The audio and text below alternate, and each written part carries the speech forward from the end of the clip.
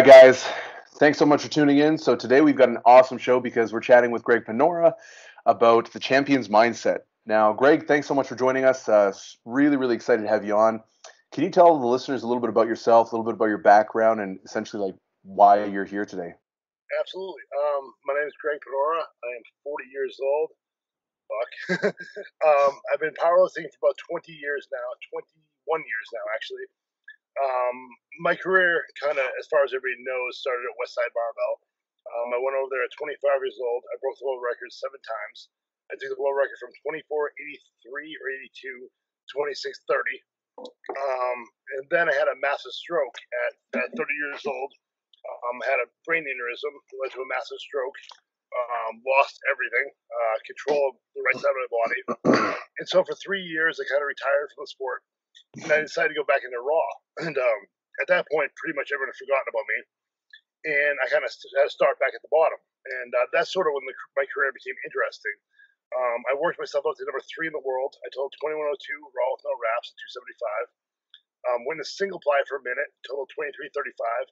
So the goal has kind of been to be great at everything. I want to be world class in all kinds of powerlifting, and they're very different, far different than people understand. Mechanics are different. The way I trained was very different. But I think at this point I sort of mastered them all. I think I could step on stage at a world stage in all 3 types of disciplines, and so that was the goal. Since then, I've gone on to coaching. I spent a long time reading and perfecting, trying to understand the science of this. Because the thing is, just because you're great at the sport doesn't mean that you understand it. When I was at Westside, I was the best in the world, but I couldn't tell you a fucking thing. I was just listening and do what I was told. Which is great for an athlete, but as a coach, you have to understand what's going on. So it took a long time to understand, first of all, why I was good at this, and second of all, how to do this correctly. There's definitely a certain way, ebb and flow, and way this needs to go. And that's the part I think that most people have trouble with is that, because it becomes some instant gratification type of thing in the gym, and it's really not the way it's supposed to be done. So I'm here to teach that now, and that's where my goal is. That's awesome, man. And yeah, you said something that was really interesting. So like, you were one of the best in the world, but at the same time, you just felt like you didn't necessarily really know how to either communicate that, or you're like, well, why am I the best? I'm not exactly sure. And it's so funny because I had Mike Teixeira on the podcast last week, and we were talking about something pretty similar. How, when I first started being a coach, there was a moment where I realized it was like, okay, I'm getting clients results, but then someone was like, well, what's your system? Like, how do you customize or individualize programs for your athletes? And I was like, I don't know. Like, I couldn't tell you. You know what I mean? Like, it was very much an intuitive process. Like, I knew what to do, but then like to put pen to paper, it was like, dude, I have no idea. And it's like you said, it's a whole different ball game. Like once you actually have to like coach other people and kind of like communicate these things as well, you're just like, Jesus, it's a whole nother level. So it's funny that you brought that up. So how did you come up into the sport of powerlifting? Like when did you start lifting initially? So I started lifting weights at 13. What happened was I went to high school a year early, not because I was smart, just because they thought I was ready to go to high school at 13. And so I had been a good athlete my entire life, but when I went there with the high school, the school is for me at the time, a big school. It was scary. The kids that in 8th grade I was the same size as had gone through puberty and grown, gotten a lot bigger and stronger, and so I could not keep up with them. And my last day of football practice, one of the bigger kids threw me on the ground and spit on me. He goes, "Why are you such a fucking pussy?" And I was like, and the senior quarterback had to help me up. He's like, "Leave him alone, man. He's doing the best he can." And it was the most embarrassing thing. It's in front of everybody. It was so embarrassing. And so I went home that day and I said, "Dad, can you help me write a program, a weightlifting program?" And he wrote me a very simple program: bench press, squat, military press, pull-ups, very basic stuff. And I ran it for that year, all through the summer. And at some point during that time, I hit puberty. And so I came back sophomore year weighing about 220. I had a 405 bench press, and it sort of blew everyone's mind. And so at that point, I realized that maybe I'm special. Maybe I have something I can do. That at 14. Yeah, I had a Jesus. let's say 15. I had about 15. I had about a 4 or 5 bench press. Yeah. The Yeah. funny thing about it was, though, I wasn't the strongest kid in school. We had a Yeah. kid who was a year younger who had a 455 bench press in top. He was a USA lifter. He could bench That's 455. insane. Yeah. That's And insane. so, nobody really took it that seriously. But, later on, a few years later, I started reading about West Side Barbell. And it just changed everything for me. That was it. That was like it was like I mean, it was the most moving, magical thing I'd ever seen, and I was like, I need to be part of that. I'm not sure how you do it, but I'm going to figure that out. And from that point on, I sort of stopped caring about sports. I was a good athlete, but I stopped caring about sports Hmm. really, or even girls, school. I was like, I just need to be in Ohio, and finally I did it at 25, which is 12 years later. Most people have a dream at 13. At some point, it kind of seems like, let me give that up and Yeah. find new dreams. But I never lost it. It was still always there, and then I did it, and yeah, it was the best thing I ever did. That's interesting. Like, how much of an impact do you think that incident with the guy who was kind of like bullying you or teasing you, like how much did that actually influence like your either your drive to get started or your drive to kind of persist when you started actually lifting? It was everything, man. It's all I thought about. The funny thing about it was like that kid grew up too. He became actually a really good friend of mine, and That's hilarious. but for that summer, man, it's all I did in the gym. I'd work out like 3 hours a day, then run, and then I used to have a tree I would hit like a football player. I would do it for hours at a time. Yeah. And so I mean, and I pretend it was him, and it Yeah. really, really, really, And mind you, I grew up in the '90s. '90s were a little bit different Yeah. than now. Rules Yeah. weren't quite the same. You could kind of bully kids, and nobody really cared. You know what I mean? Yeah. The locker room showers were insane, like prison lockers. Yeah. But That's I did hilarious. everything. Still today, even like I still kind of feel like that little kid sometimes. It still drives Yeah. me. That's crazy because a lot of the people that I talk to who have a big goal, there usually is like an incident like that Yeah, where yeah, something happened and it's usually negative, you know? yeah. Of course, Like yes. like for me, I got into boxing, so I fought and did Muay Thai for like Really. 8 9 years, and yeah, and the reason why I started was actually because I got bullied by some dude who like was kind of an acquaintance. He like I was at my locker and there were all these guys and they kind of like came around me and I was like, what the fuck's going on? He like Yeah. slapped me in front of everyone and I was so embarrassed and I was really mad that I didn't know what to do. Right, And so I right, was like, right. fuck Yes, that, it's exactly. never gonna happen again. And Yep. that's why I started. And I know so many lifters and so many fighters and so many people who have that where it's like something happened and they're like, I'm not gonna be a victim, and then all of a Right. sudden you're like, Exactly. Jesus, man, you really went with that and ran. And Exactly. it's crazy. Now Exactly. you have like seven Yeah. world records, like Yep. Right. you're kind of like you Right. kind of almost want to be like, man, I owe you like a lot of Yeah. gratitude actually, you know? I told him that actually recently. Yeah, I still talk to him. And yeah, he's become a very, very good human being. I yeah, think just at that age, I think he was probably experiencing what he did to me from the older kids. yeah, And obviously there's no anger towards him now, but yeah, like it really was a driving force for this whole thing to happen. Had that not happened, yeah. I'd probably be a normal person. I'm kind of glad I'm not. Who were some of the people that you really looked up to when you were kind of coming up the ranks, whether It's in the easy. sport of powerlifting or out the sport of powerlifting? Well, there was two in the sport of powerlifting. Obviously, Chuck Vogelpool. Chuck was my god growing up. I remember it's kind of a funny story. When I was probably 20 years old, I started dating this girl, and we drove all around like the East Coast looking for that flame beanie. The one that you wore back then. Yeah, We yeah, drove, we went everywhere looking for that hat.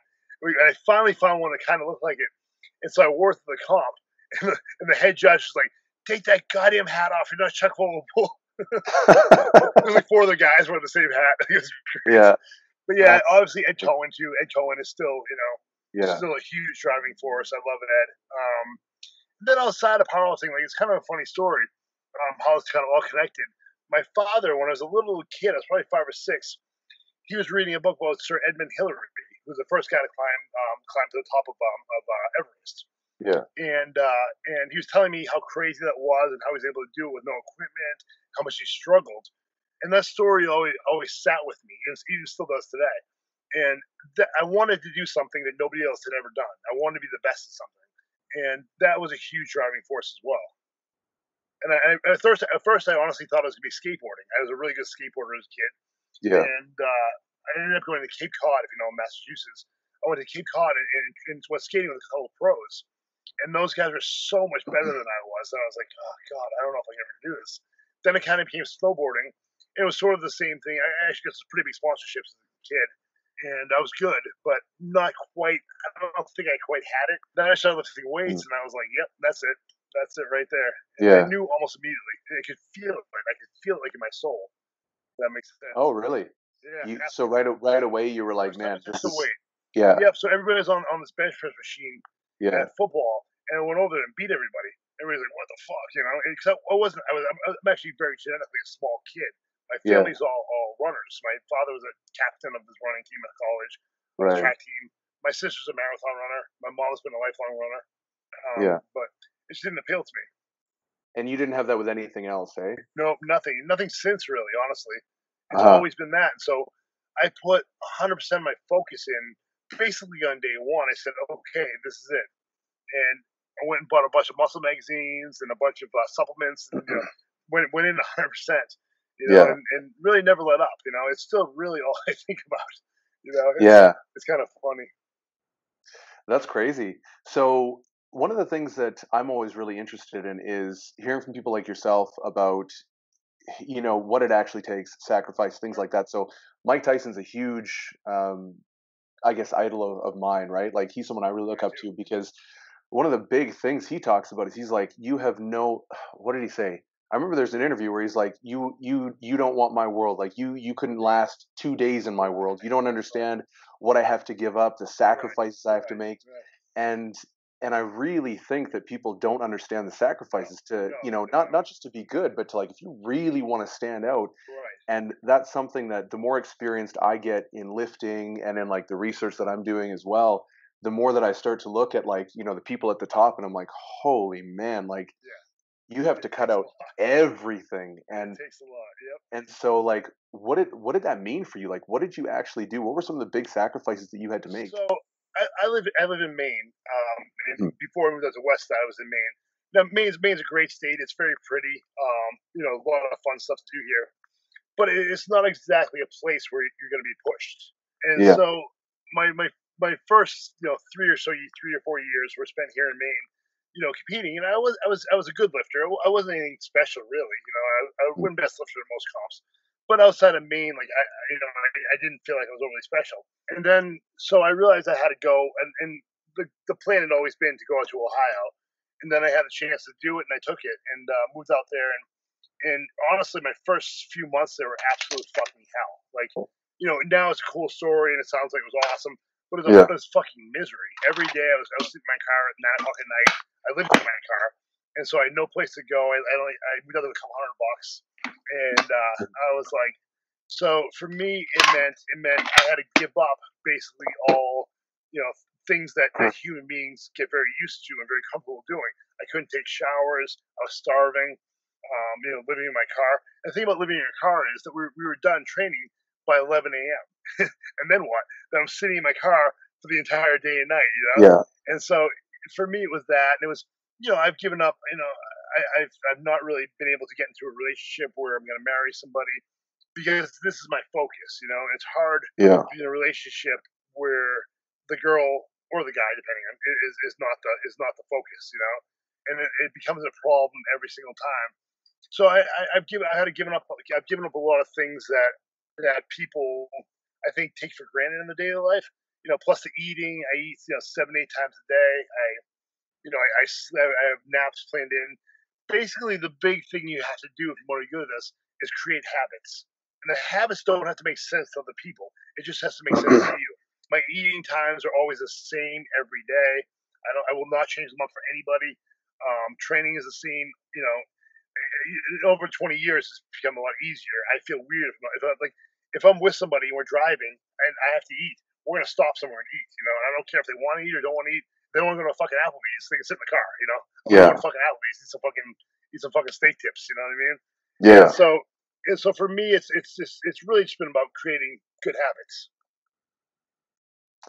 Yeah. And like you said, I think the one thing that's really interesting, um, that I think a lot of the times really gets neglected when we're like just in the conversation about sacrifice in general are the little things that are repeated every single day. Yes, Like a lot of the times people think every day. sacrifice Yeah. People think sacrifice is like this big grand gesture where it's like, Right. okay, that's it, I'm moving, and Right. it's like Right. that's the start of it.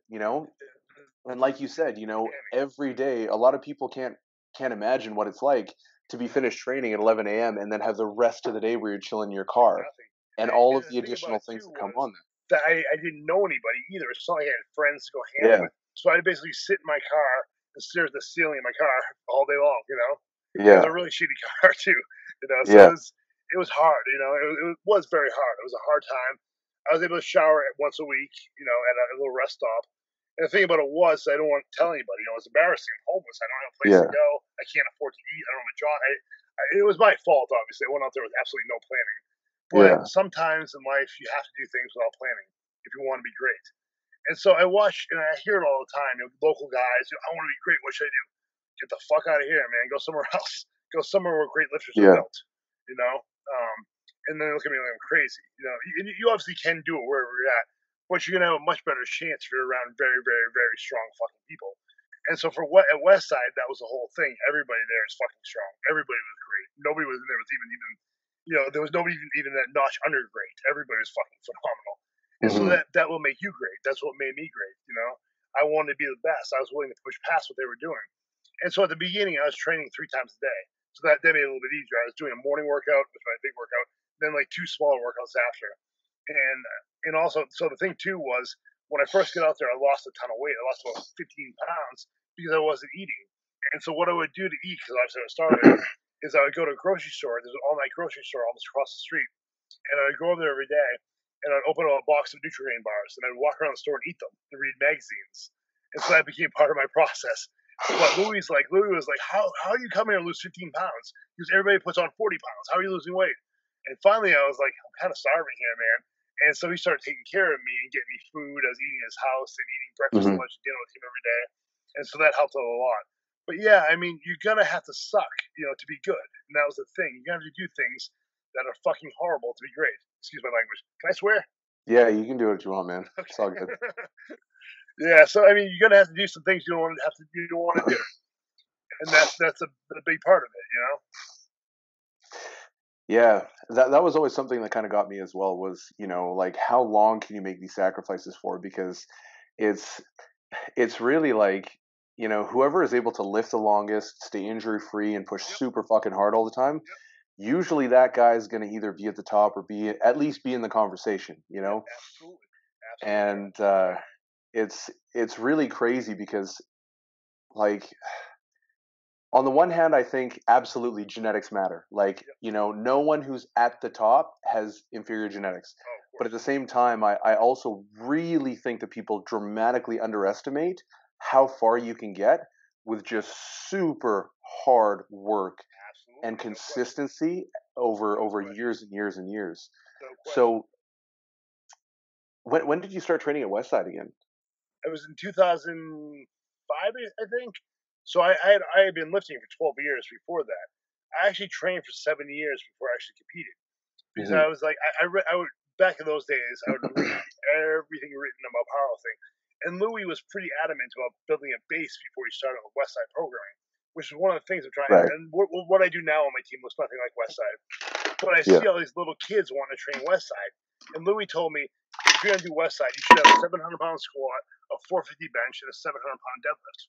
And Hmm. so I see all these little tiny kids, little skinny kids doing Westside. It's like their max lift is a 200-pound, reverse band press. You're not doing enough. There's not enough work there. You basically brought in your groceries. You're not making it better. Like you need Yeah. some volume in there. You need to build some muscle. And so when I first got out to Westside, Louis was like, "You're built like a swimmer." He's like, "You're not built to powerlift at all." He's like, "So Yeah. we need to put some weight on you." So my first 6, 8 months there were bodybuilding. He was having me do bodybuilding movements, to build up that base and that size. But I'm not sure where the information has gone because what I'm seeing people do now, it doesn't look like what I was doing. It looks very, very different than what we were doing. So Yeah, well, I think that's because a lot of the times, like what's communicated about Westside yeah. isn't necessarily like what he's actually Oh, saying. of course. None of it, nothing that I see looks anything like what we were doing. It's like it's Yeah, completely different. yeah. Like I honestly find that the more I read into it, like when I first got introduced to Westside, I was like, this is ridiculous. This doesn't make any sense. But then at the same time, I had to be like, bro, just fucking check yourself. Like they got Yeah. 40 world champions there. Like Right. obviously Right. they Right. know what they're doing. Right. Right. And so, but now the more that I guess the more that I train, the more that I'm like, oh wow, like I think it's honestly that most people just aren't smart enough to Right. understand a lot of that stuff. Right. And They don't also, want like, to. to be fair, Louis is not necessarily the best communicator. No. Like, I feel like he's got so much information in his It's head, just it's but insane he talking to him. communicates, and you're just like, wait, Yes. what did you just say? Is that even English? Um, but yeah, the dude is crazy smart, that's for sure. Yeah, So, for so sure. what were some of the lessons you learned? Because I mean, like, honestly, training with that many champions and having like you said, no one was even a notch below great. Like, Right. what did Everybody that was do? great. You're right. What did that do for your mindset and like kind of walking into the gym and Man, just your confidence and everything? so it's kind of funny. My first week there, everybody's getting ready for a comp. So it was my first week there, and a week after that was the Iron House Classic. So none of the lifters were there. So it was me and some old guy who was like Louis' neighbor. And we trained together my first week, and I'm like, this is Yeah. Westside. I'm like, what the fuck is this? So I was training with, and we go drink Miller Lights after and grill. And I was like, this is not what I was expecting at all. And then week Yeah. two, everybody came back, and I was like, holy shit, where am I? Like, Yeah. you're expected to be great. You're expected to be great. If you're not, he'll just throw you off. And so that's the thing that Westside does that people don't understand is when your back's against the wall, you're gonna be your best, or you're not. And Louis is gonna bring in, especially more so in those days, but he was gonna bring in the best of the best and bring in 10 of them and bring it down to one. So he's kind of able to filter it down to the best. And so what you learn how to do there is compete. You learn that mindset. You learn how to compete. And Louis is very adamant about that you're nothing but a number. And I like that. That sat really well with me. He always like you're my favorite lifter because you broke multiple records, and I like that. So it made me push for that. All I cared about was winning. I didn't care about anything else. I didn't care about the science of it. I don't want to hear about technique shit. I just wanted to win. And I was able to develop that mindset that way. I was also reading Muhammad Ali's biography right before I came, and that helped me out a lot too. But I mean, what did I learned a lot, man. It's like I learned how to the thing that I see people doing incorrectly in powerlifting is they'll miss the lift and they'll start crying about it, and their entire meat gets fucking shot. That's when my brain turns on. When I miss the lift, that's where everything goes. I say, okay, now it's fucking time to turn that on. Well, I think that's the hardest part for people to do. I watched a lifters of my team. They miss their second squat, and the entire meet's over. That's it. They're crying in the back, and you can't Mhm. be like that. That's when you have to turn shit on. You have to find your way around it. The thing about me when I lift weights, and I think is different than everybody else, is the entire time I'm lifting that weight, my brain is working 1,000 miles an hour. My brain doesn't stop. It's going through it. It's telling me exactly what I need to do because I've done it so many times. So I mean, what did I learned? I learned how to win. I learned how to win and win all the time.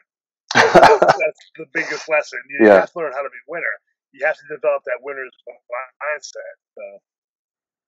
So that's obviously like a really big contrast, especially nowadays where I find sometimes like, now that I guess good quality information on like training programs, recovery and all this stuff is a lot more accessible.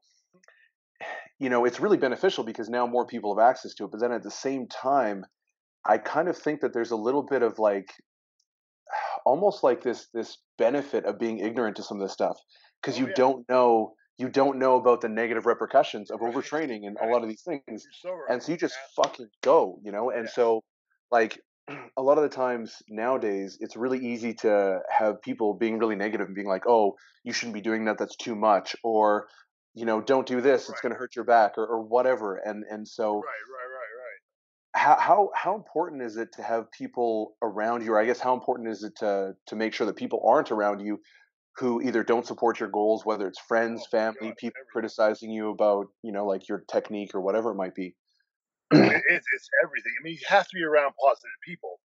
And so for me, like when I moved to Westside, one of the biggest, most important things that happened to me is I met a girl, and I met a girl who supported me a lot of times financially, definitely mentally. She pushed me. She was like, you're gonna be the best. And she would tell me that every day, and I was. Then eventually it happened.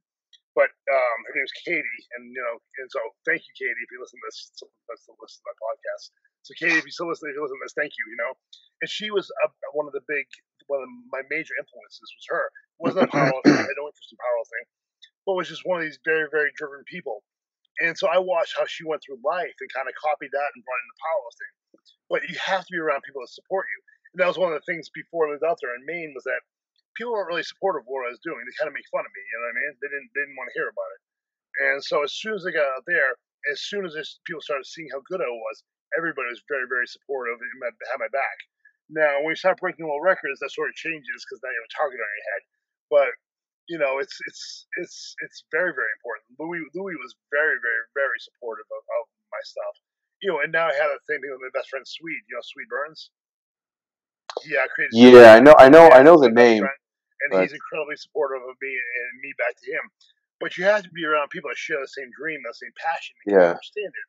Because back in those days, especially when I would tell somebody I'm the best on the planet, they would go, "Yeah, who cares? Nobody gave a shit."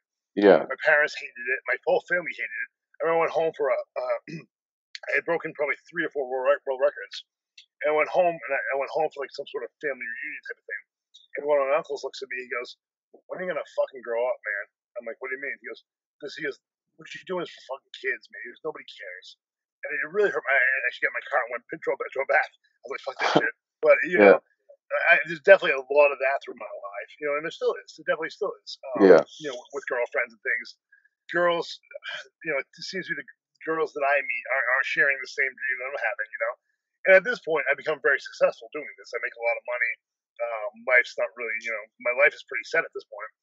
But especially in those days where, I'd be like, "Yeah, I broke the world record." The first question always is, "How much money do you make?" Not much. Yeah. But yeah, I mean, supportive people are everything, And so how do you go about managing those relationships then? Because a lot of the times people just aren't, whether it's friends, whether it's family, like, what do you do? Are you just like, cut them out? I will drop you in a fucking heartbeat. In a fucking heartbeat. I will pack my shit up and walk out of the house and never talk to you again.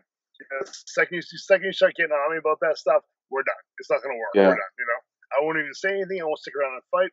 I'll throw my shit in a bag and leave, I've done it my entire life, and at this point, obviously, I'm 40, I'm single, but I feel like it's probably best, At this point, right now, my goal is to be the best coach on the planet. I know it sounds crazy, but so is being the best coach on the planet. But again, it's a very, very hard thing to tell people, especially where I'm at now. Maine's a very small community. It's a small state. It's sort of far away from everybody else. So it's tough when you tell people you want to be the best in the world. They think you're crazy, and it's probably true, Yeah. But I'm going to keep fighting. So that's kind of interesting. You said you wanted to be the best coach. Before I actually go into that, I do have one thing to say about cutting people out. So I got recruited for a coaching role in Toronto. I'm in Calgary right now, and so I moved there, was working there. COVID happened, everyone got laid off, and so now I'm back, kind of for the time being transitioning. But while I was down there, I didn't know anyone, and I was down there for like maybe 3-4 months. And the crazy thing was, like, not knowing anyone, like, that was some of the best training I've ever had in my life. I had 0 distractions. I had all the sleep. I had no one being like, because when you tell friends, you're like, "Oh man, like I had a wicked day training." They're like, "Oh yeah, that's really cool," and like you just tell they don't give a fuck, they don't respect it, they don't anything. It's like I'd rather have someone be like, "I don't care," than like play bullshit. But it was such an eye-opening experience. I was like, "Oh my god, like this is crazy," and how much of a benefit it actually is when you can just like focus and you don't have any of those people. So like that was something that was a new learning experience for me. You knew that, I guess, since you were like 5 years old, apparently. But coming back to being the best coach, that's a really cool goal. So do you have a way to kind of quantify that? Not really, but I guess I want to put up. I'm starting to get guys on my team into that world class level. We have maybe 7 or 8 guys. I think this year will squat 900 pounds. We've had multiple guys squat 850 plus range. So I just want to start putting out guys on the map. You know what I mean? We have quite a few guys. For powerlifting. What's that? For powerlifting? Yeah, for powerlifting. Yep. Okay, cool. I train right now about 900 guys online, girls online. Jesus Christ! All the All world. Yep. you? What's that? All you, or do you have a All team? me. All me. Yep. Oh My my team's with 900 God, people on it. Yep. that's We're bananas. all over the world. We're every continent except for Antarctica is represented. We've countries I've never heard of. I coach a Yeah, bunch of people in Serbia. I don't know where Serbia is. So it's been amazing. yeah, Um, but I'd like to. I want to be. I want to keep my name in people's mouths. I want yeah, like what we're doing right now. Like this for me. This is my goal now. Is to do as many of these type of things as possible. yeah. I've lifted weights enough. I've won enough comps. I've done enough. Now it's time to talk. I want people to understand how I do this and why I do things the way I do. Mhm. By quantifying it, I don't know. Best coach, powerlifting watch. They put up, the best coach. My friend Swede won it 2017. I'd like to win that soon. I Okay, think cool. I can. We got in England who's gonna squat 1,000. It's pretty. Yeah, we're getting it. Jeez. There's some phenomenal girls on the team. I'm getting a lot of. I Yeah, signed on a guy today with a 881 squat. I mean, we're doing it. It's gonna happen. yeah. And the That's trick is awesome. to keep them from getting hurt. If they stay uninjured, they'll keep getting stronger. So I have a Yeah, PT that works on my team. I have a nutritionist. Basically what I do is hire everybody from my team. It's all mine, basically. mm, But what I do is hire people that did things. I look back on my career and said, what helped me? That I hired yeah, guys that did this stuff for me. I don't really know a ton about injuries. It's not like I don't mhm, care. I've really never been injured, so it's not something I think a lot about. My diet was established when I eat the same way as I do when I'm 13. My diet's been the same for the mhm. last however many years that is, 27 years. So for me, I hire on guys that could do that for me better than I could. And that's Yeah, part of coaching too. Is you have to realize the things that you can't do. You can't be great at everything, and so I appealed to that for me. I had a bunch of coaches under me that have learned. My best friend Mark Wood, shout out. He does a lot of my coaching too. He understands technique. He's a much smarter guy than I am, and so he's helped out a ton. So it's tough to keep control. And you always have people quitting and wanting to go play West Side, and do reverse band presses with 300 pounds. But mhm, at the same time, I've been able to keep most of my team because we keep getting better and better and better. And I coach the same way that I was coached. I'm not nice. I'll yell at you. I'll tell you you're a fucking asshole. I'll tell you you suck. Same way I was. I was never told I was good. Louis never told yeah. me I was good. You know what I mean? You know what's funny about that actually is there was a paper that came out. I can't remember when it was. I actually wrote about it. I do some research reviews and like I wrote about it a while back, but they were looking at differences in coaching styles and beginners.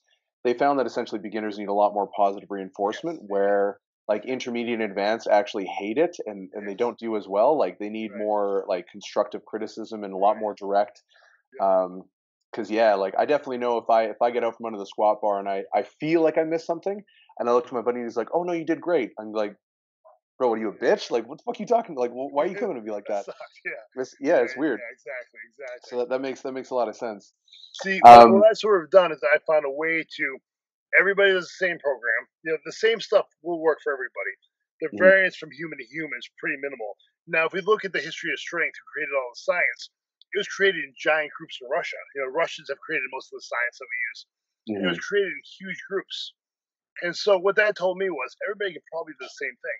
All the numbers are picked from Puppet chart, so that's taken care of. And that's just going to fill in the blanks. And so I wrote a program. It took me about 7 years to put it together, and it's worked every time. So I have an 8-year-old woman doing it. I have a guy that squats 1,000 doing it, and it mhm. works for everybody. So Well, that's the thing. Like once you find that sort of system that yeah, works, like of auto regulating for each individual, and then being able to like fill in those yeah, gaps of yep, weaknesses and kind of bolster strengths. Uh, I mean, a lot of programs really do look pretty similar. yeah, oh yeah, Like absolutely, if you strip okay which exercise we're doing, if you strip all that stuff and you just kind of have the skeleton, it looks yeah, pretty similar. yeah, absolutely. Um, And it really should. yeah. I said a few months ago when I was running kind of a funny Instagram post. I said basically all programs are West Side or Chico, and they sort of are. They sort of all kind of they sort of all kind of look like that, and they should all kind of look similar. The science hasn't changed, so Mhm, they really should kind of look that way. So it wasn't a negative thing; it was a positive thing. mhm, If the guy's running a programming, it does all sort of look the same, minus some minor nuances. Even if you look at like the stuff that Louis told me is the same stuff that Swede tells me. They share the exact same thoughts on everything. The programs Yeah. look a little bit different, but again, it's nuances, it's small stuff. Yeah. Yeah, no, and it's funny, like the small stuff. A lot of the times, that's what really makes a difference in terms of like injury prevention and like Absolutely. bolstering some of those weaknesses, especially at the higher levels. So one of the things that I notice, even just kind of from following you on Instagram and stuff like that, is that you seem to have that really hard mentality, which is pretty reminiscent of like West Side, where everyone Yeah, is kind of yeah, like that no bullshit sort of attitude.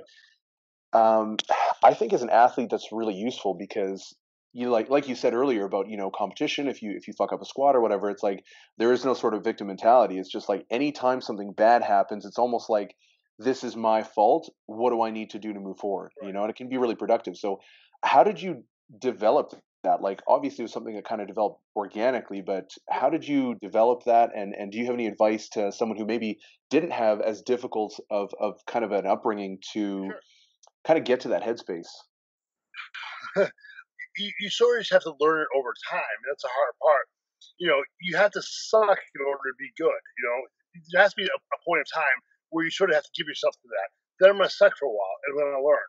The problem is that when people suck, they say, "Okay, I'm done. I can't do this anymore. I hate feeling like I'm doing terribly at this. I'm going to quit." But that's the time where you need to do the best. Now, for me, my father was hard on us growing up. He expected me to be the best. When I made All State in football my senior year, he goes, "Where are you ranking the other 49 states?" Like it's sort of how he always was. Like so, Yeah. I was pushed pretty hard from a very very early age, and then my coaches, all the way through, always pushed me hard, and so I became very used to it. It became a very very very good, a very very very good,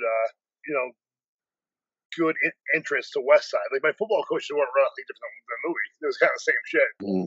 But if you the Muhammad Ali autobiography is a great way to learn about mindset stuff, and a lot of stuff that I say and do is from that, basically.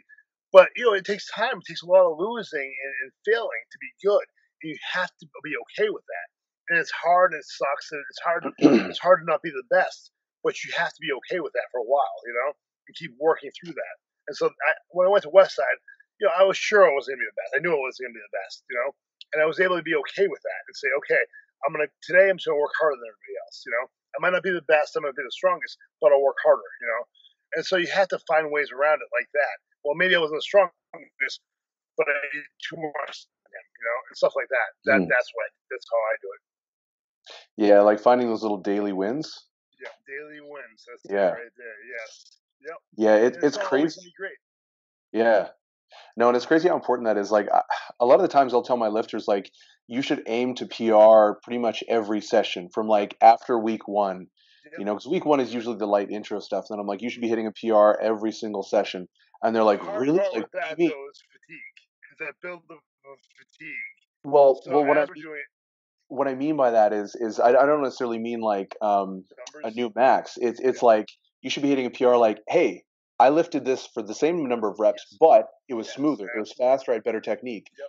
Absolutely. Or That's everything. I hit a rep PR, or I was able to do more pull-ups so on my accessories. So like, but if you're always able to Right. find those areas where it's Even like, if I was more confident than I was last time. yeah, It could be exactly. very, very small stuff, and that's absolutely 100% true.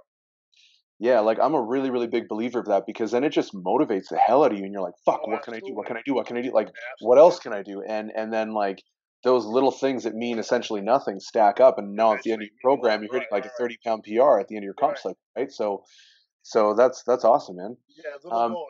That's a big thing too. Yeah, like for me, my goal from day one was to be the best in the world. But I had a million little goals before that I had to hit, and I was able to yeah. do it pretty well. Um, even now I'm constantly setting goals. Like my goal for 40 years old was 20 pull-ups. Now I did it the day after I turned 40, so now I need a new goal. But I was able to hit 20 pull-ups the other day for the first time ever. You know, How much do and you that's weigh? how I keep getting better. How much do you weigh? 255. That's pretty good, yeah.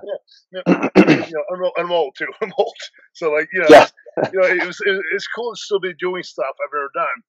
yeah. Last year at 39, I self unracked 555 and bench and just missed 570 with a self unrack, and that was a big thing too. I want to keep getting better. I don't think age should slow Mhm. me down. I think I can keep getting better, as long as I stay healthy and make good choices. And now making Yeah, choices is sort of ingrained in my brain at this point, so it's pretty easy. that's awesome. And like, obviously, you get so much smarter and so much wiser, like as you age, where it's Oh, like it's crazy. you're not as strong, but you can probably hit new PRs just because Absolutely. you're more intelligent Being about how smart, you yeah, approach it. Yeah. absolutely. So that's wild. Oh man, there was something I wanted to ask as a follow up. Oh, right. When you were talking about goals, um, I know a lot of people who talk about like they write down their goals and they're like, I write down my big goals every single day, Yeah, and then I read them, and it's like I understand that, but at the same time, for me, I've always kind of been almost the opposite. Like I'll write down a goal and then I never look at it again mhm, because it's almost like it's too big. You know what I mean? right, right, right. Like one of my goals is I eventually want to squat 1,000, and so to do that, I'll probably have to get up to about 370 body weight. Right? I'm Yep, 260 right now, yep. and like that's a lot. And if I That's think tough. about that, I'm like, fuck, man, that's like 7 more years or some nonsense. Right. But if I'm just like, okay, you know what? I'm gonna go in and I just want to make sure that I smoke all my sets today. Yep. Like those are kind of the goals that I set, Absolutely. or else I just don't even get motivated, because Right. it's like, dude, what am I don't have any rewards for what, Right. 7 years? Right. Really? Right. Like hell no. Right. Whereas if I go in today and I have that like, hey man, I just want to really smoke these couple sets. I really, really want to do a really good job with that without breaking down. Right. I want to go home. I want to make sure that I'm in bed at this time, making sure that I'm Right. eating all my foods. Like those are all those little wins. Those little And wins. That's and everything. I think people really underestimate the value of like stacking Right. up those tiny wins. Right. You know? You have to have a plan too. Like Mhm. if you set a goal but don't have a plan, it's just your a dream. You know, what I mean, I can say I want to make $1 billion this year, and Yeah. when somebody says how you can do that, I say I don't know. Then it's not a plan. It's a dream. It's a wild dream. You know. And another thing too with Yeah. mindset is you have to have a positive mindset. Like I hear lifters all the time say, "Well, I suck at this or I suck at that." This is why you suck at it because you say you suck at it. But I did it Yeah. to myself. Like so, over the last year, I've been very very I've stopped doing a lot of things I was doing to be very strong. You obviously know what I'm talking about. And Mhm. I've cut, I'm on basically a TRT dose now, and so I sort of had it in my brain that my bench press was going to fall off, and it did. But you know, it didn't. My squat and deadlift because it wasn't in my head. So you always have to be, Yeah. positive. You never. I go crazy when I lifters say I suck today or I suck at this. No, you suck at it because you think you suck at it. You have that ingrained in your brain. Always believe you're great. I always tell people whenever I walk in a room, I assume I'm the strongest guy in there. Am I always? I don't know. But if you ask me, yeah, I am. Yeah. I was doing a seminar with that sweet Brendan Lilly, and one of the kids asked, "Who's the strongest of you three?" And all three of our hands went up. I mean, that's the thing. You have to believe in Yeah. yourself, Yeah. 100%. And that's the thing I've always been able to do. I believe in myself, 100%. Back when Yeah. I was, the best in the world, I believed I was the best in the world. There was no question in my mind. Yeah. It's not like if you said who's the best, I was going to say somebody else. I was going to say me. Well, Yeah, you kind of have to. I mean, like even when I was boxing, like if you go in there and you're like, "Oh man, I don't know," yeah, you get like head fucking knocked you're in off. for a rough night, man. You're in Right, for a rough night, right, and you have right. like what was your best squat? It was like something 1060, ridiculous. Yeah, it's 1060. like you have 1060 on your back, and you're Yeah. like, I don't know if I can do this. It's like, dude, Did you ever hear the like, story what happened on that squat? The I don't 1060? know. Oh, it's a good story. So that day, I had an eviction notice on my house. I had bought an Oh, expensive house, I and did hear so this. Yeah, my, yeah, my yeah. girlfriend talked me into buying this fucking crazy house with her, and I was like, oh god, I don't know. And she said, we can afford it. You make so much money competing. And I was like, oh god, I don't know. So I get an eviction notice, and I was like, probably 27. I had no business owning a house, and and so I had to win that day. So I opened up about 1,000, I think 1,000, maybe 1,020, we'll say, and crushed that. I felt great. Went to 1060, and I took it out a little bit. I took it out a little bit higher than I wanted to, and I fell forward with it. So I fell into the racks, and they had to pick it up off me. And the plates were a few inches off the floor. And I'd basically done a good morning like that with the weights. And so I Yeah. was curled over. They pulled the 1060 off me, put it back up. And Chuck V had done my knee wraps that day, and they felt like my kneecap was going to explode. And so I was like, everyone okay? And everyone was like, yeah, we're all right. I was like, I want to take it again. And Louis like, what? I was like, I want to take it again. and they were like, "You can't." And I was like, "Show me the rule book where it says I can't." They're like, "Well, you can, but," I was like, "Just put it back on and let me fucking do it." So I did it, and I was squatting down with it. It felt okay. I hit the hole and started coming back up, and all of a sudden my rib popped out of place, and I tore all the cartilage in my side of my rib, down my Oh, side, my serratus. And I still did it. I still fought all the way up and did it. And I racked it, and then I fainted. Jesus. Yeah, it was probably That's such a so what gangster move. happened, I dumped the weight. Between the time Yeah. I dumped the weight and when I actually did it, it was probably 30 seconds at the most. And so it Oh, was for real. not one of the smartest things I've done. Jesus. But yeah, I did it. That's Yeah, insane, man. did a lot of crazy shit like Insane. that back then. Yeah. I remember there was a recent interview, and this is actually a story that I thought you were going to tell me now. There's a recent interview that Louis did, and he talked about you showing up real late to a meet Yeah. and then just opening cold with Yeah. like I, 700 or 800 on the bar, and I yeah. was just like, "What the fuck?" It was Like, 900. Yeah. So beyond what a certain happened that day point, was, that's let me tell you, insane. because people always ask me why I was late. So I went to breakfast that morning with everybody, and I asked John Stafford. Now John Stafford's a subject to a lot of my stories because him and I already got pretty close at West Side. And so, hey, what time are you going to the comp? He's like, I don't know, maybe one ish. I was like, okay. And so I assumed I had to be there at one because he was competing too. And so I showed up at noon. I showed up an hour early, just get ready and warm up and foam roll and all that stuff. So I showed up an hour early. I walked in the room, like everybody was warming up. I'm like, what the fuck? And John Stafford was there. I go, John, what the fuck? He goes, I didn't know. I'm like, why did you say I don't know instead of tell me one? He's like, sorry. And so I go, Louis, how much time do we have? He's like, you got to get out there right now. And I was like, fuck. And so they had I think 750 on the bar, and so they threw 900 on it and did a single. Then went out and squatted 1,003 for the world record. That's so bananas, man. But I had to, I had to, and that was a Yeah, big thing too. Is that you know my whole life, my whole life at that time was based upon winning comps. If I didn't win, I wasn't getting paid. So yeah, it was very, very important that I won. yeah, and that's one of the reasons why, like in my opinion, you see a lot of like Russians and why they're so much better than a lot of other Absolutely, athletes because of that mentality. It's like they that's have to. actually their life. Mm-hmm. That's their lifestyle. Like Mm-hmm. that's their livelihood. That's their income. That's how they provide for their Absolutely, family. So the level of motivation is just so much higher yes, than someone here who has an easier out because they have a job. They have all this other stuff. They're just like, oh, well, this is something I do for fun, you know, right, and I mean, I'm not hating on that. Like people are going to do it for the reasons they want, but at the right, same time, it's like there's a definitive line in the right. sand where you Right. can see a big You and I are difference. talking the same language, right? I don't. I can't coach you. I can do it. I can do it one to one. Like here, Mhm. I honestly train very few powerlifters. I train mostly triathletes, CrossFitters, stuff like that, and I'm able to do it in person. But when I'm on my online team, which is my baby, like if you're not doing what I want you to do and you're here to have fun, you're on the wrong fucking team. I'm Yeah, super, super, super competitive to the point where it's not always good. I get myself that brain, and it makes it hard for me to do day to day things. Like when I have a guy yeah, competing on my team, I can't think about anything else. I have to be with him mentally, and so yeah, it causes some problems here and there. But it's me. That's what you get. So yeah. Well, that just kind of brings up another point.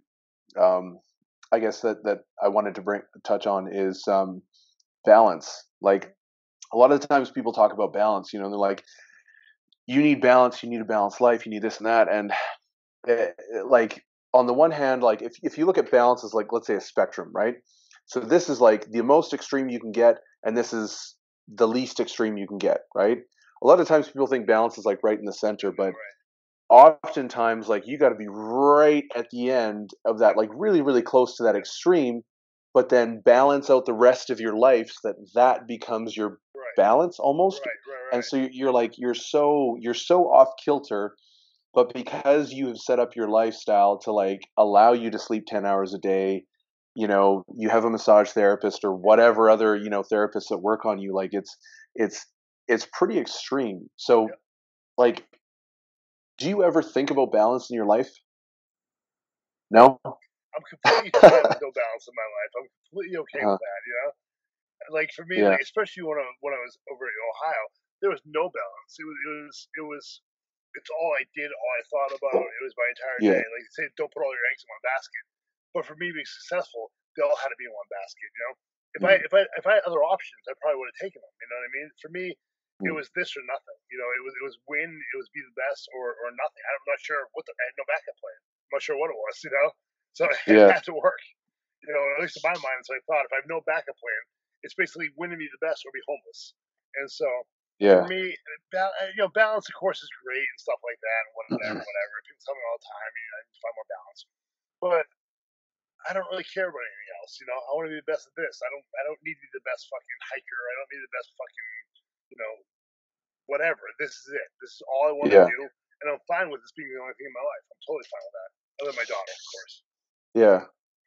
And I think a lot of people have a hard time with that as well. Like when they're faced with someone who's like so extreme and so Right. serious, like it's so abnormal that It's so people just don't weird. know what to do. You know what I mean? Right. Like Right.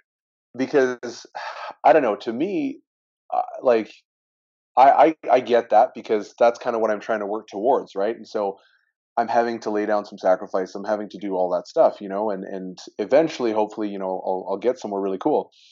But if someone's who's just, you know, like they have a family and they just kind of are doing their thing, Yeah. I don't know. I don't know how it appears from the outside, but it must seem like fucking bananas to them. That's for sure. Bizarre. Right. Uh, But people think I'm yeah. fucking insane. You know, and I am. That's okay. Mhm. More of that. You know. Yeah. Well, it's funny actually how you said you know about giving yourself different options, right? Because one of the things, so even since I've been back in Calgary, like I haven't seen my friends, like I haven't been going out, and I'm just not even going to. And I kind of set like a weird rule for myself that I'm not going to have friends in the same city anymore. I'll just call my friends, and they'll be in another city, and that's all good. Because the one thing that I realized was like just so I had a squat session today and it was pretty shitty, like in the sense of it was super fucking hard.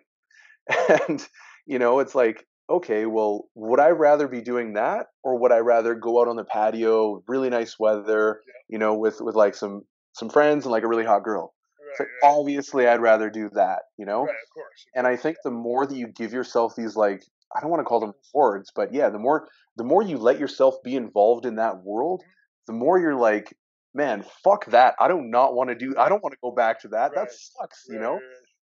Right. And it's yeah, it's tough because like you, at least for me, I don't know if there would be a good balance. I don't know if I would be able to kind of even just Right. once a week go out and do that sort of stuff because I That's what I do. honestly think that it would That's like how I do it. just completely derail me. It might actually work. That's how I sort of always have done it. Like Monday Yeah, through Friday, I'm like I train Saturday, I train today. Saturday we go for beers. You know, Saturday we go for beers. I met a girl. yeah, We're gonna have some drinks tonight. You know, so I find myself it's a lot easier to do if you're one day a week where you let go a little bit. And I've been hmm, doing it for as long as I can remember. You know, and I've always been kind of known as a wild party animal, but I'm not. It's one day a week. You know, so yeah, that's when people see me at the bar. I'll have a good time. I'll do it. yeah. You know, not 40 now, but when I was younger, you know, I'd go out and party hard one day a week, and then Sunday morning it was right back to it, right back on schedule. So I don't think it's necessarily a bad thing, you know, honestly. You gotta Yeah. celebrate it a little bit, right? Yeah, no, that's fair.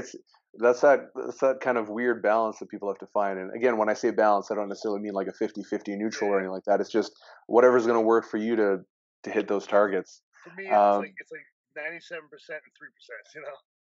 yeah, yeah, exactly. So one of the crazy things that I want to talk about as well um, was the fact that you have several world records that came after your stroke, which is just fucking bananas to me. You know, like that was something where I was like, I remember reading, you know, reading up on you and being like, okay, like you broke these records, you did this, you did this, you did this, and you know, like, um, and then I remember after I heard that, I was like, what? Like you couldn't? I remember you saying you couldn't grab a towel with your Nope. hand, Couldn't lift my arm. but you were still able to bench Yeah. like four 455. something. Yeah. Yeah, and I was like, what? How the fuck does that work? And like, how did that whole process come about? Where you're just like, nah, I'll be back.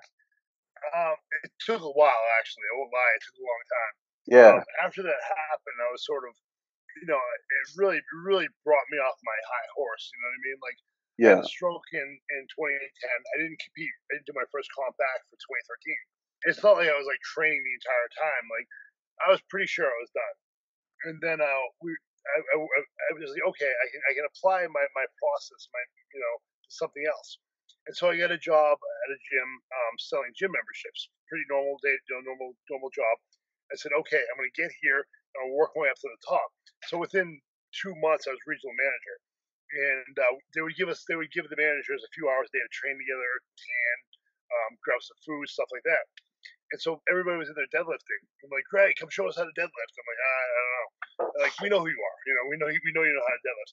But the thing about it was is that my right hand, I couldn't grab a bar. I couldn't hold onto a bar, and so I could work up to like 405. So eventually they talked me into it. And I was like, okay, I'll show you guys the 225. And I realized at that point, this is probably about a year after the stroke, I realized I could grab the bar. So I went 225, 315, 405, 495. Then I went 675, 585, and 675. And I was like, oh shit, I got it. I still got this. And I was still routinely benching 500 plus pounds. And so I went in the office where the big dog was, the big boss man. And I was like, hey man, I quit. He's like, what the fuck? He was like, I gotta quit. He's like, you're the hardest working guy I've ever had. What do you mean you quit? I'm moving back to Maine. I gotta start powerlifting again. He goes like, do it here. I was like, nah, I'm good. I want to start the process where I started in the first place. So I moved back Yeah. here. I started training. It was really tough at first. People don't understand the difference between geared lifting and raw lifting. It's huge. It's major. Just the mechanics and the way we train. And so I went right back in training West Side, and it wasn't working. My body was so beat up. I couldn't handle it. I couldn't walk. My hips were so messed up. And so I called Brandon Lilly, and he was like, how many raw lifters were there at West Side? I was like, none. He goes, exactly. So he sent me over his program. I started running that. It was so hard because of all the volume. I had never really done that kind of volume before. And so, but as soon as I started doing it, I was watching my body change. And eventually in 2013, I believe, I came back into Raw, and I totaled 2,000 in my first comp. I squatted 750, I benched 500, Mm-hmm. and I deadlifted 750. And at that point, I was like, holy shit, I'm back. I can do this again. And so it was working, from that. Basically, that was my starting point, was 2000. And, I think probably had I gone into Raw in my 20s, I probably still would have been the best on the planet, honestly. I was a very, very Mm-hmm. good raw lifter. I squatted 719. Um, so, yeah, I mean, it was just a process like everything else. I realized I was going to suck at first and work my way up. So I did. Mm-hmm. I couldn't squat 400 pounds raw when Yeah. I first started. I probably could, but mechanically, I couldn't get down there. I was using that really Yeah. wide stance and trying to sit back into it, and it wasn't working. So I started watching, the raw guys lift, and I'm like, that looks totally different than what I'm doing. So I Yeah. started copying it, and it worked. Well, I looked it up, and I don't know if it's still valid, but at least at one point you were the best raw lifter and equipped lifter combined. Like Probably. no one's had a higher combined total in raw and equipped. I bet it's true. I bet it's still true. Yeah, Maybe Brandon Lilly. I don't think so. Maybe Unless not. I don't something know. changed. I remember reading that recently, like before when I was doing a little bit of research on you, and so I was like, holy shit! Like I didn't know that. Matt That's pretty Wenning. bananas. Matt Wenning has. Matt Wenning's done more. Oh, okay. It's funny though, No, the difference. like for your weight class though. Oh yeah, no, I don't think anybody's even close, honestly. Yeah. Yeah. So when you lifted that 675, did you go after and quit right away? No, the thing about it was the squat. I realized so after I had the stroke, I was like, I don't know how to squat anymore. I fucking I hate squatting. I Yeah. absolutely hate it. So I was like, I'm gonna bodybuild. So I was doing like half squats, leg presses, stuff like Yeah. that. And then when I went back into half squat again, that's when the real problem started. Oh, okay. So it Yeah. really took probably 2 years to learn how to squat after that. Mm.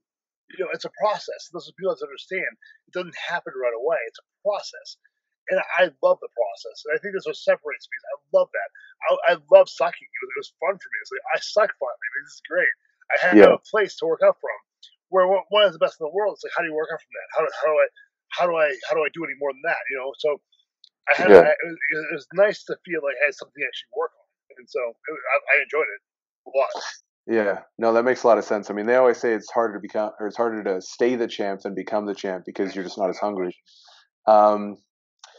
Okay, so one question. What's one opinion you have on training that isn't necessarily like super well established, or maybe it goes against the grain a little bit, but you feel confident kind of putting your name on that and being like, you know what, even though this isn't necessarily validated, maybe I don't understand the mechanisms, I really believe this to be true. Um, it may be validated, but I think the first part of this process has to be looking like a lifter. So that's what I did when I was a kid. I said, okay, I'm not as good as these guys, but I want to look like them. And so I spent 7 years building muscle, kind of pseudo bodybuilding type stuff. And when I went into my first comp, I won best lifter. I broke every state record at 220. But I was very, very muscular. I had a ton of muscle, and so I think that needs to be your first step is building muscle mass before you even go into it. And that goes with strongman. That goes with CrossFit, and it's something that people don't want to do because it's hard. It sucks. There's not a ton of instant gratification from it. But that has to be your first part of the process. Has to be to learn how to eat. You eat sufficient calories. Build that mass up. Strengthen that lower back. So you have to think about that before you actually do go into training. I believe. As opposed to Hmm. again, what I'm seeing now is like all these underdeveloped lifters doing West Side training. And the first question I always ask them is, "What is different about you than the guys there?" I go, "Well, those guys are a lot bigger." Yeah, exactly. That's what you need to do first. Yeah. No, that makes sense. And I actually 100% agree. Like I even wrote an article literally on why powerlifters should train more like bodybuilders. There you go. You look Yeah, you look at a lot of the old school powerlifters and they all look yeah. like bodybuilders, They look like bodybuilders, like right? Ed Cohen and like Bill Kazmaier, all those Yeah. dudes, Oh like yeah. they're all just That's their yoked and shit, you're like, right? Jesus Christ.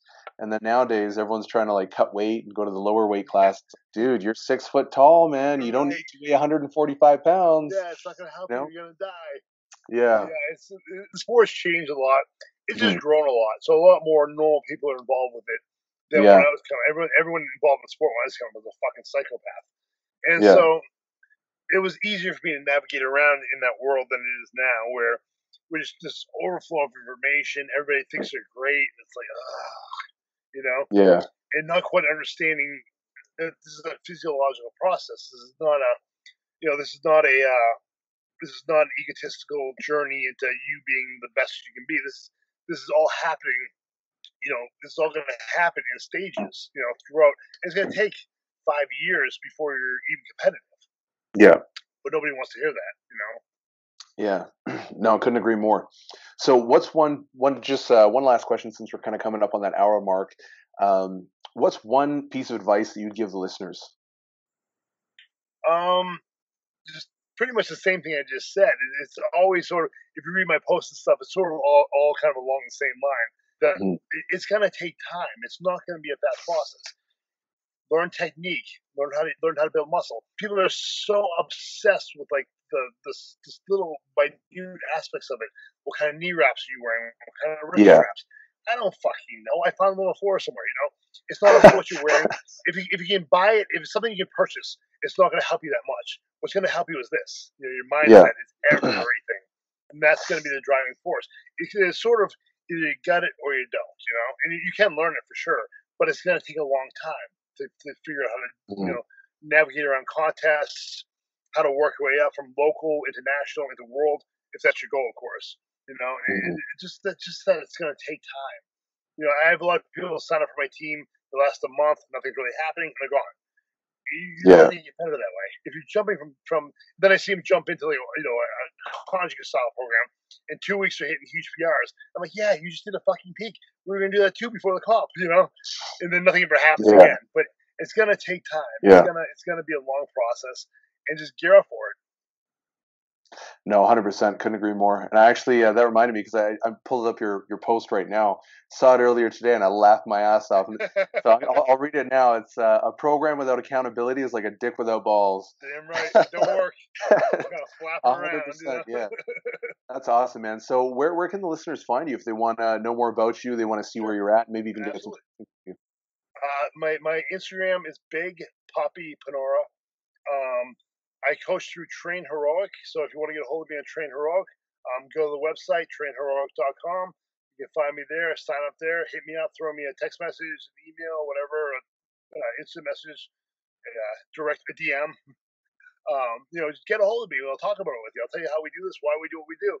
I can answer any question you have. So love to hear from you guys.